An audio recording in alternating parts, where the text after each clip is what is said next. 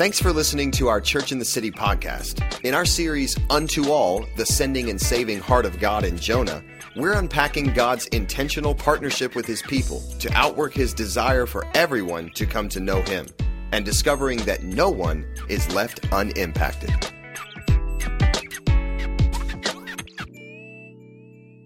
So turn in your Bibles to Jonah chapter 3, or scroll in your phone.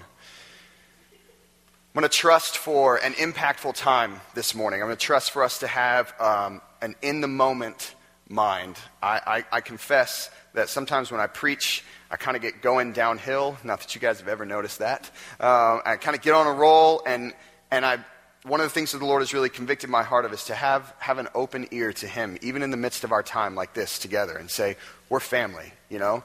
And Ken, if the Lord gives me something for you, I want to be present in the moment enough to hear him and to say it. So let's trust for that kind of time together.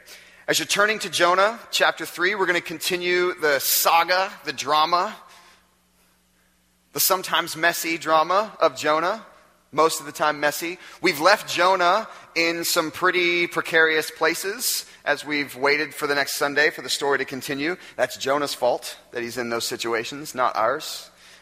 It's totally up to him. So I want to encapsulate briefly just where we are really quickly in the course of our year and in the course of Jonah. Remember, as a family, we've been studying together something that God has laid on our hearts for this calendar year, and that is this thing of fulfilling the Great Commission by obeying the greatest command. The Great Commission, which has always been at work through Scripture, but that Jesus declared clearly at the end of the book of Matthew, where he says, go into all the world, make disciples, baptizing them in the name of the Father and the Son and the Holy Spirit, teaching them to obey everything that I've commanded you. And by the way, I'm with you to the end of the age. That's the Great Commission that's always been active in God's heart for his people. And the greatest command, as Jesus was asked, is to love the Lord your God with all your heart, soul, mind, and strength. And oh, by the way, there's a second part, and that is to love your neighbor as yourself. In short, to love God and love people.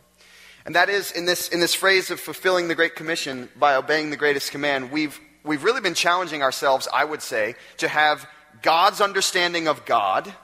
That is, that he is God, he is Lord, he's King, he's just, he's absolute, he's loving, that's his character. And to have God's understanding of people.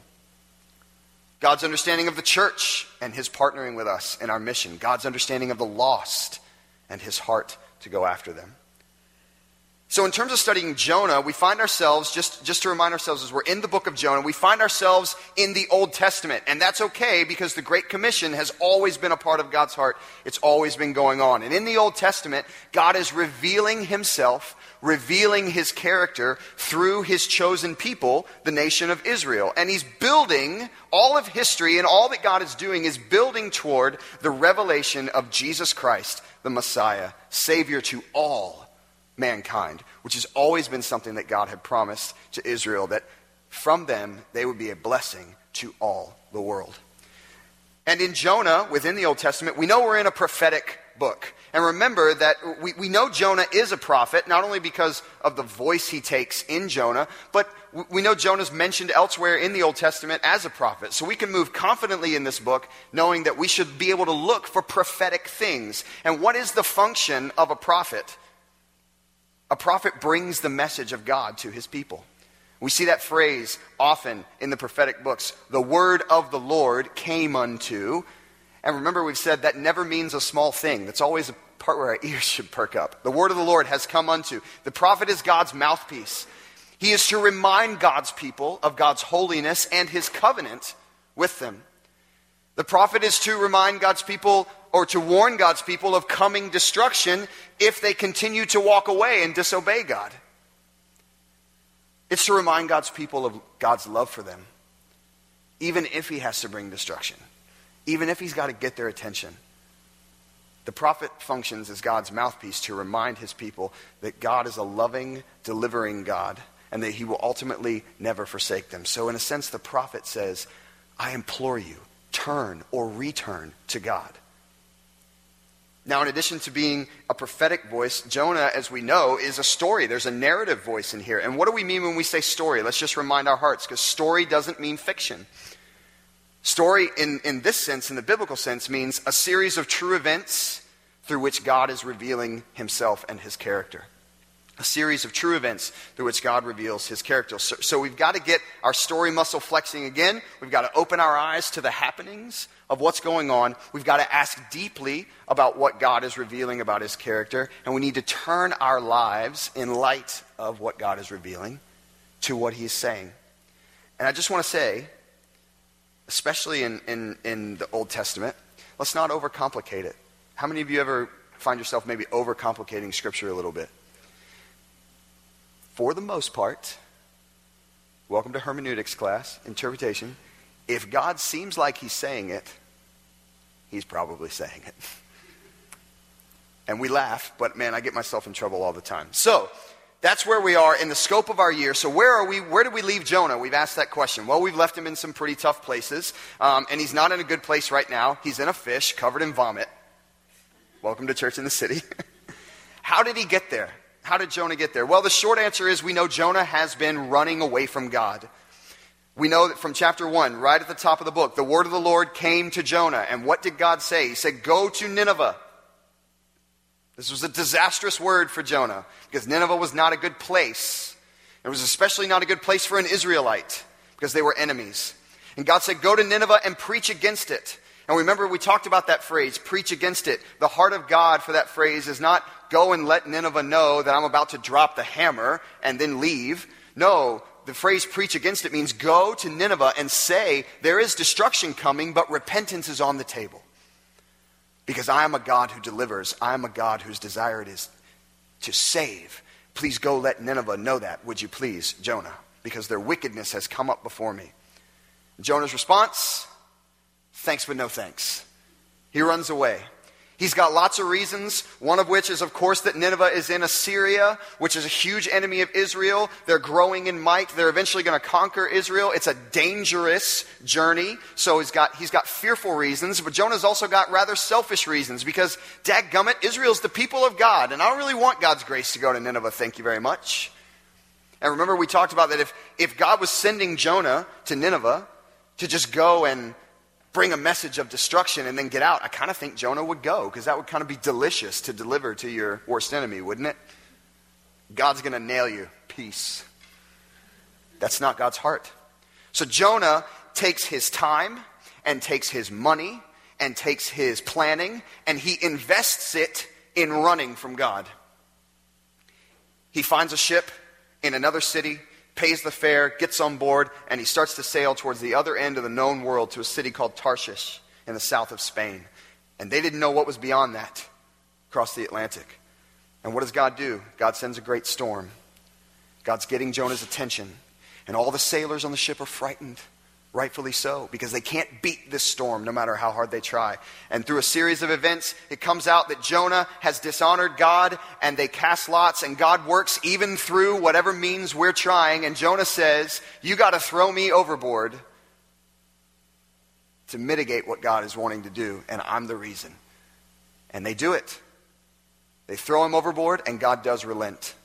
And the sea is calm again. And the sailors are so moved that God would relent and move in this miracle and in the display of the power of Jonah's God, Yahweh, that they disavow their gods and they make sacrifices and vows to Jonah's God. Probably Jonah's like 30 yards away in the calm sea. So even in Jonah's disobedience, the work of God is going forth. But Jonah doesn't have a share in that glory right now, does he? Because he's disobeying. And he's actively running from God. And in verse 17 of chapter 1 is where Mark started us last week. It says, now the Lord provided a huge fish to swallow Jonah. And Jonah was in the belly of the fish 3 days and 3 nights. That's my life verse right there. Just, tattoo it. Jonah was in the belly of the fish. That's where we left Jonah with Mark last week as he preached. And all the drama, all the saga, all the intrigue of the book of Jonah, to me, is careening towards one essential question, and that is this. Will Jonah obey God? Will Jonah obey God? Because the answer to that question has driven the story up to this point, has it not?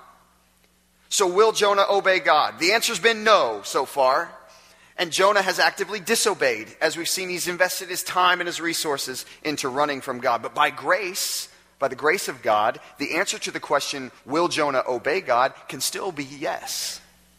Can actually still be yes. I mean, if we're honest with ourselves, Jonah could be at the bottom of the Mediterranean right now. But God provided a big fish to swallow Jonah, and Jonah was in the belly of the fish for 3 days and 3 nights. We're already seeing aspects of the gracious, wooing back, gentle restoring character of God that Jonah, as a prophet, knows so well because it's the message he always proclaims.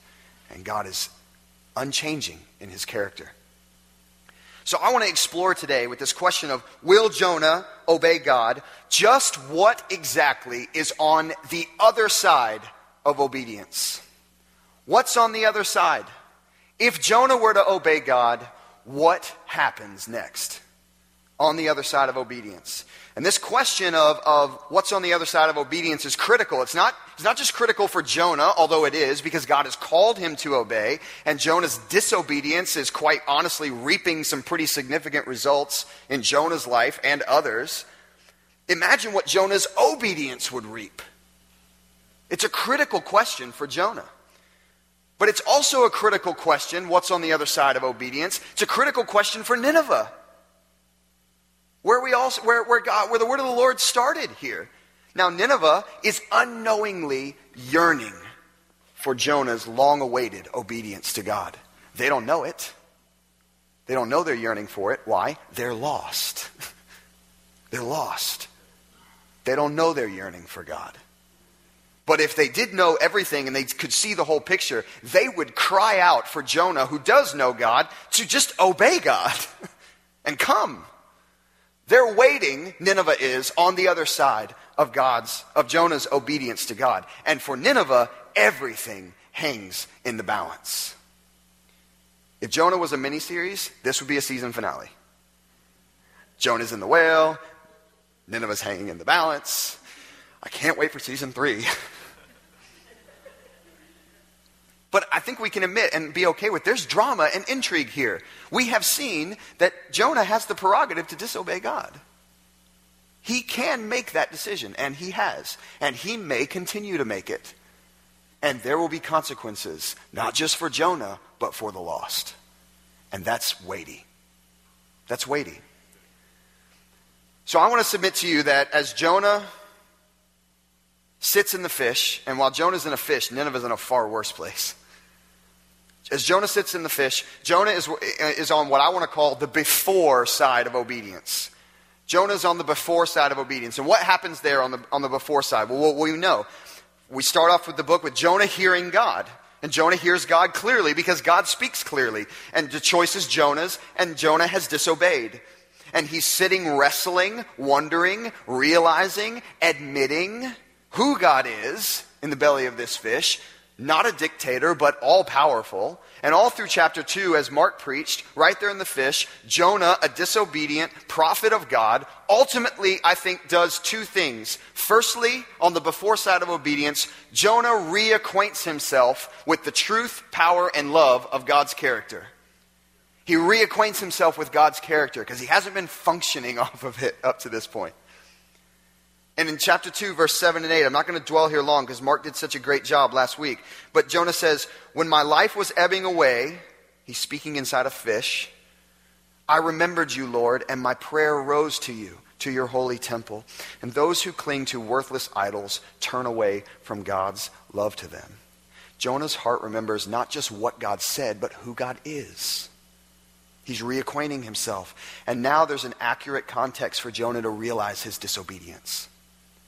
That he hasn't just disobeyed a command, he's disobeyed God himself.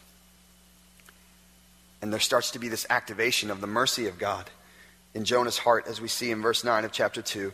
But I, with shouts of grateful praise, will sacrifice to you. And what I vowed, I will make good. I will say, salvation comes from the Lord. See, not only has Jonah on the before side of obedience had to reacquaint himself with God's character, Jonah ultimately needs to surrender to God. There has to be surrender. And what is surrender? Surrender, in this case, is an admission of who exactly is sovereign. That's what surrender is. Jonah has to admit, God, you're sovereign. This surrender is a mutual decision of whose will actually be done. That's what surrender is. If I surrender to you, I'm saying, Neil, your will be done. I surrender. I'm at your mercy. And that's what Jonah does here. And immediately, instantly, one verse later, at the end of chapter 2, and the Lord commanded the fish, and it vomited Jonah out onto dry land. It's as if God's saying, we're back. And we're back. We can start season 3. So let's pick up Jonah chapter 3. Let's take a look at the first 4 verses. And just remember that as Jonah has come from the before side of obedience, what's going on? Chapter 3, verse 1. Then the word of the Lord came to Jonah a second time. Go to the great city of Nineveh and proclaim to it the message I give you. Jonah obeyed. What? Jonah obeyed the word of the Lord and went to Nineveh. Now Nineveh was a very large city. It took 3 days to go through it. We're not on the before side of obedience anymore. Now Jonah is stepping into the midst of obedience. He's actively beginning to obey God. This is a huge corner in this book, in Jonah's heart, that we're turning. So what's happening? Let's just unpack it a little bit really quickly. Verse 1, then the word of the Lord came to Jonah a second time. This is the supreme grace of God, is it not? A second time? This is the absolute faithfulness and patience and gentleness of God. This is God saying, actually, Jonah, yes, I will repeat myself. God's grace is all over Jonah. Whether it's a stormy ship, a stinky belly of a fish, or speaking a second time.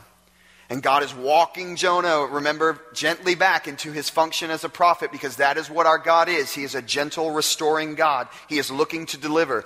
And verse 2 says, go to the great city of Nineveh and proclaim to it the message I give you. You know, interestingly, this is the second time God has called the city of Nineveh great. I'm just struck by that. This is just for free. I don't think this is a statement of God being impressed with Nineveh. Wow, look at that cool city that mankind has built. I am really, truly in awe. No, he's God. But I will say that I think it means that God's work carries great significance. And God recognizes the impact of his own heart going after the lost. And God goes after the lostest of the lost, even the great city of Nineveh. And that's not lost on God. And he knows what he's asking Jonah to do. God's heart is always for the lost. And it's interesting that God says, proclaim to it the message I will give you. It's God's message. He's not asking Jonah to think it up. He never has. It's God's message. And Jonah knows this as a prophet. And let's remind ourselves to function in this way too. We know God's message. Do we not? What a challenge for us as a church to function on that. To be carriers of God's message. God has spoken. And it was the same way for Jonah. You guys okay? We all right? You jet lagged? Verse 3. Jonah obeyed the word of the Lord and went to Nineveh. Now Nineveh was a very large city and it took 3 days to go through it. Why do we say that? Well, remember, nothing's changed for Jonah in how dangerous this actually is. Nineveh is still Nineveh. It's still the capital of Assyria. Assyria is still the dominant empire in the time and region. They're still vicious. They're still a conquering machine. They've steamrolled every nation, people, city, king, everything. They are expanding. They are literally they're the wrecking ball of the day. And Nineveh's the capital. And Assyria is also the most vicious empire this part of the world has ever seen. They knowingly use excessive violence. Nate shared 2 weeks ago, they were the terrorists. And Nineveh's the capital. And this is dangerous.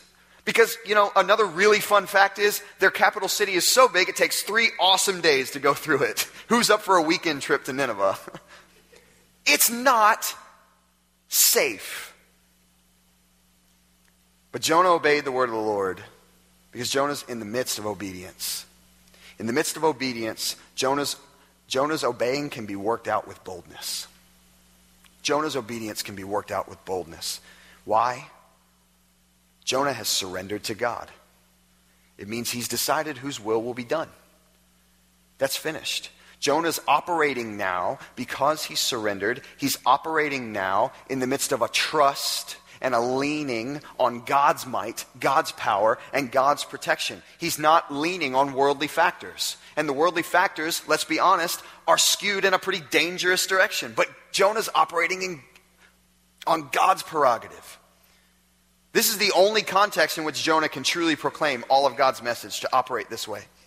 And what is that message? It's the same as it's always been. Verse 4, Jonah began by going a day's journey into the city, proclaiming, 40 more days and Nineveh will be overthrown. A fun message to give to your worst enemy a day into their city. These are not the only 8 words that Jonah said. I would venture to guess. And how do we know that? Because we know Jonah is a prophet. We know Jonah's message all the time.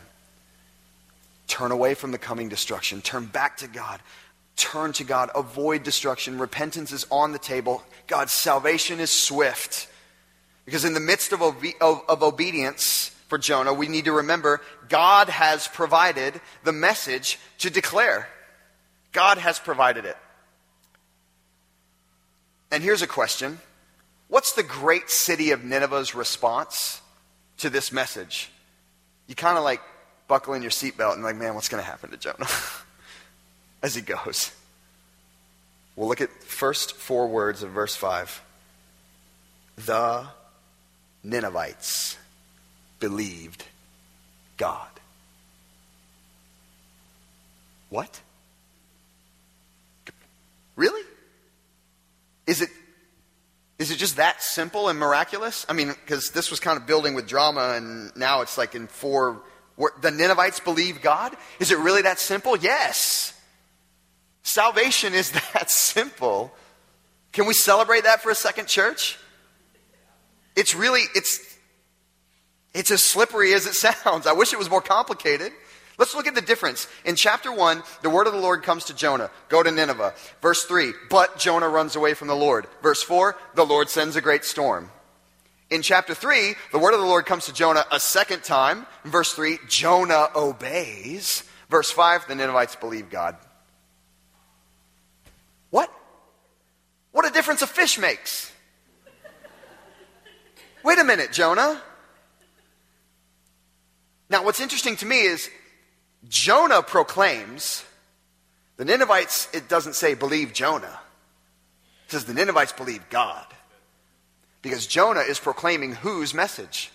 God's. Who's surrendered? Jonah is to God. Whose will be done? God's. We've agreed on that. Jonah's obeying. He's in the midst of obedience. Literally, the book of Jonah could be 4 verses. Verse 1, the word of the Lord comes to Jonah. Verse 2, go to Nineveh and preach against it and preach what I tell you. Verse 3, Jonah obeyed God. Verse 4, the Ninevites believe God. Let's move on to Micah. This could be Jonah. It's a little more interesting, a little more fun to preach this way, but that could be the book of Jonah. But now Jonah has obeyed and Nineveh has believed. What? And we're not just in the midst of obedience anymore. We're starting to see that Jonah is on the other side of obedience, where Nineveh has been waiting. Not for Jonah, but for God's message through Jonah. We're on the other side of obedience, where God's salvation is available and repentance is on the table. Because I want to say to you, on the other side of obedience, on the other side of our obedience, of Jonah's obedience, God's message comes in power and the lost can believe. God's message comes in power and the lost can believe. This is the best 4 words in the book. The Ninevites believed God. Isn't that amazing? It is to me. Sorry, I'm not yelling at you. I'm just excited. I'm really into season 3. Let's continue reading in Jonah chapter 3. Let's pick it up at verse 5. The Ninevites believed God. A fast was proclaimed, and all of them, from the greatest to the least, put on sackcloth.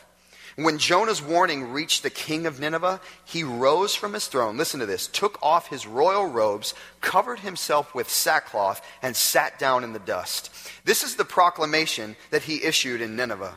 By the decree of the king and his nobles, Do not let people or animals, herds or flocks, taste anything. Don't let them eat or drink, but let people and animals be covered with sackcloth. It was a good day in Nineveh if you were in the sackcloth business. Let everyone call urgently on God, and let them give up their evil ways and their violence. Listen, who knows? Who knows? God may yet relent, and with compassion turn from his fierce anger, so that we will not perish. This is a pagan king. This is a pagan king saying, who knows? God may yet relent. We need to repent. Let's be amazed for a second at Nineveh. Let's wish for a second Jonah had obeyed like Nineveh had obeyed. You see, on the other side of obedience, God's power leads to repentance and radical salvation. Period. Period. Look at the radical repentance of the king of Nineveh. I love how it's kind of enumerated here in verses 5 and 6. It says, a fast was proclaimed, and all of them from the greatest to the least put on sackcloth. And then listen to what the king does. When Jonah's warning reached the king, he rose from his throne, took off his royal robes, covered himself with sackcloth, and sat down in the dust. And then he made a proclamation. Now contrast that with Jonah back in chapter 1, who ran away from the Lord, went to Joppa, found a ship headed for Tarshish, bought the fare, boarded the ship, and sailed. That's the before side of obedience. Choreography. But look at the king of Nineveh. His obedience is enumerated with detail. This is not Jonah's power. This is not Jonah's power. This is God's prerogative to move in might and power. He is mighty to save. And we, as believers today, are witnessing in Nineveh mighty, mighty salvation break out. Nothing less. That's what's happening right here. And imagine Jonah in the midst of this, witnessing all this. Can you just imagine where he's just, I don't know what he's thinking. He's just like, this is unreal. This is the most unlikely place for salvation to break out ever. But the word of the Lord came to Jonah to go. And we're on the other side of obedience now. This is all hands on deck repentance in Nineveh. The king even proclaims it. Don't let people or animals, herds or flocks taste anything. Don't let them eat or drink. But let people and animals be covered with sackcloth. Let everyone call urgently on God.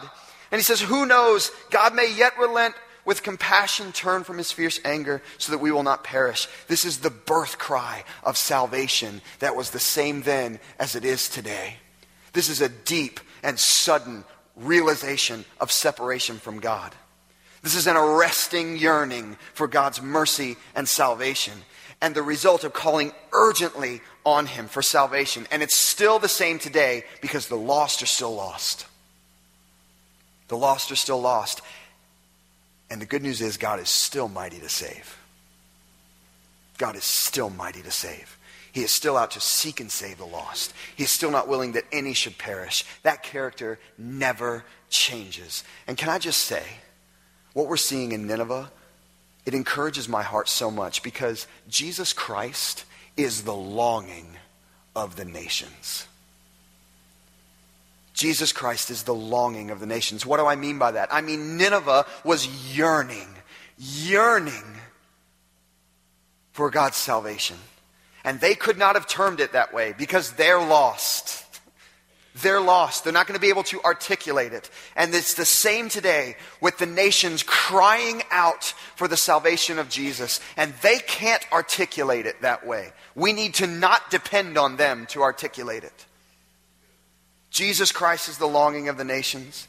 And by God's power, I want to say, the church can expect with faith for people to believe in Jesus Christ as their Savior and Lord. We can stand in faith to expect that, of God's mighty move of salvation and power. And then we, like Jonah, can stand in the midst of wherever, be it Nineveh, town square, restaurant, school, wherever, and marvel at the work of God's mighty arm of salvation. Because just like Nineveh is yearning for Jonah, who's yearning for us on the other side of our obedience? Who's yearning for us? And what does God do? The last verse of chapter 3. We're almost done.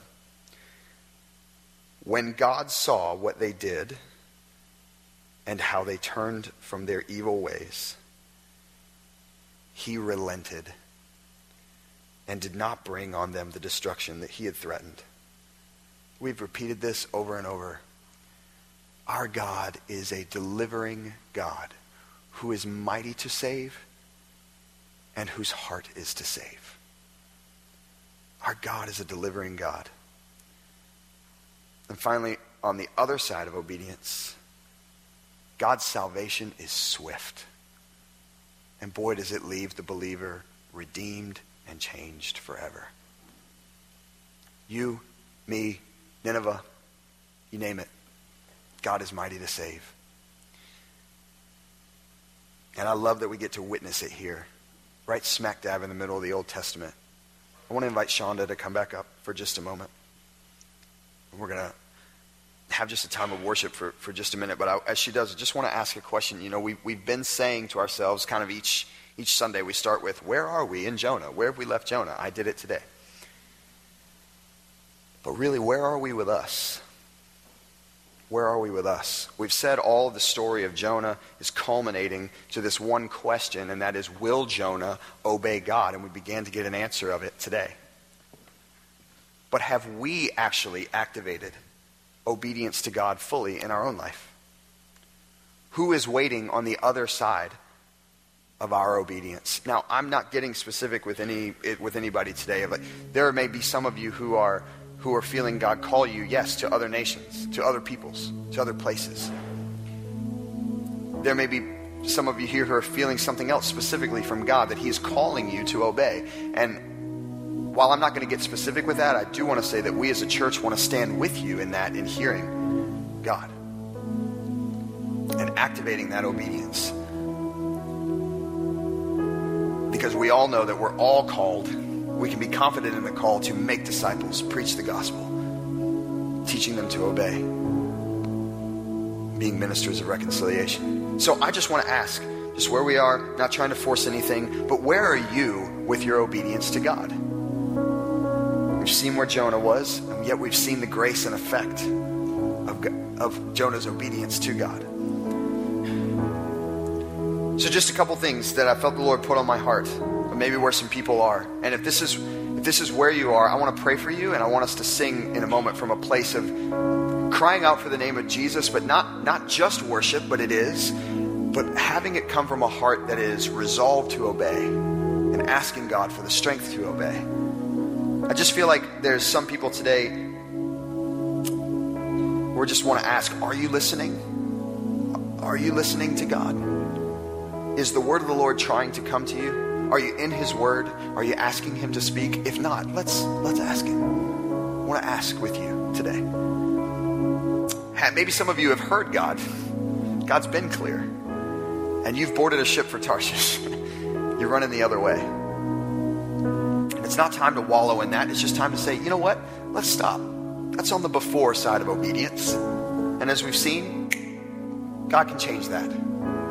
Maybe you're wrestling with what obedience means practically, relationally, what obeying God might cost you, because you have an idea of what your life and circumstances and family and everything should look like. And I'm not saying this lightly. I understand that obedience to God can cost us much. But maybe some of you are in that place today of wrestling. And if that's the case, let's surrender to a good God. Let's agree on whose will be done. To a good God. And maybe some of you today are excitedly walking in hearing and obeying God. And you're making choices that honor him and correspond to what he's spoken over to you. If that's the case, then I want to say, let's be expectant with faith for all that God can do. Let's be expectant that he's mighty to save. Can I just say, expect of God. That's faith. And then lastly, I just have a sense that if you don't know the Lord Jesus personally as Lord and Savior, then I just want to say the time is now for salvation. Because God is mighty to save, and he's provided his Son, Jesus Christ, as a sacrifice for our sins, raising him from the dead. He sits on high now with God the Father. And just as we saw with Nineveh, the salvation of the Lord is swift, and he's mighty to save. If there's someone who today would like to make that decision today for the first time, I would love to pray with you right now. I'd just love if you would just raise your hand. And I would just like to pray with you right now. Not going to make a show, but would just love to make that declaration with you. Anyone?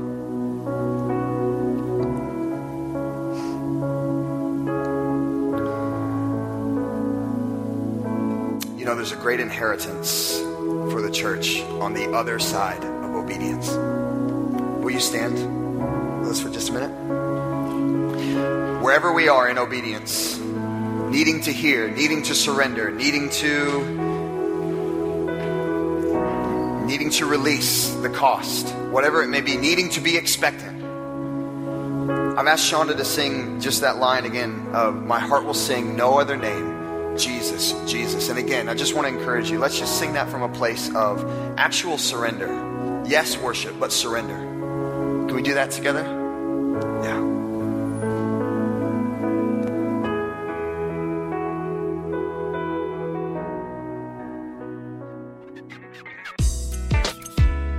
Thanks for listening to this Church in the City podcast. For more information about our church or to listen to other messages, visit churchinthecity.us.